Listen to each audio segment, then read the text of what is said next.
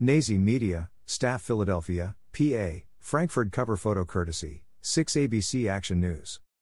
Don't forget to like and subscribe to our YouTube channel.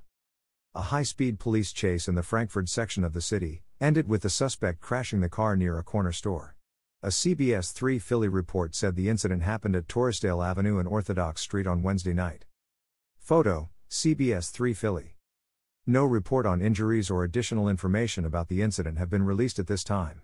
Police did not reveal the reason they were pursuing the vehicle.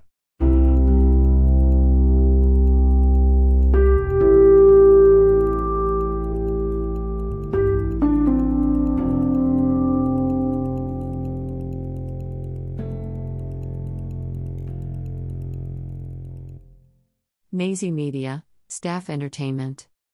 Cover photo courtesy, Miu. Don't forget to like and subscribe to our YouTube channel. 43-year-old Hernandez Govan has been indicted on multiple charges related to the murder of rapper Young Dolph on November 17, 2021. Govan was the third person to be arrested and charged in connection with Dolph's murder. A report from Fox 13 Memphis said Govan was charged with first-degree murder, attempted first-degree murder, and commit first-degree murder. Photo, Fox 13 Memphis.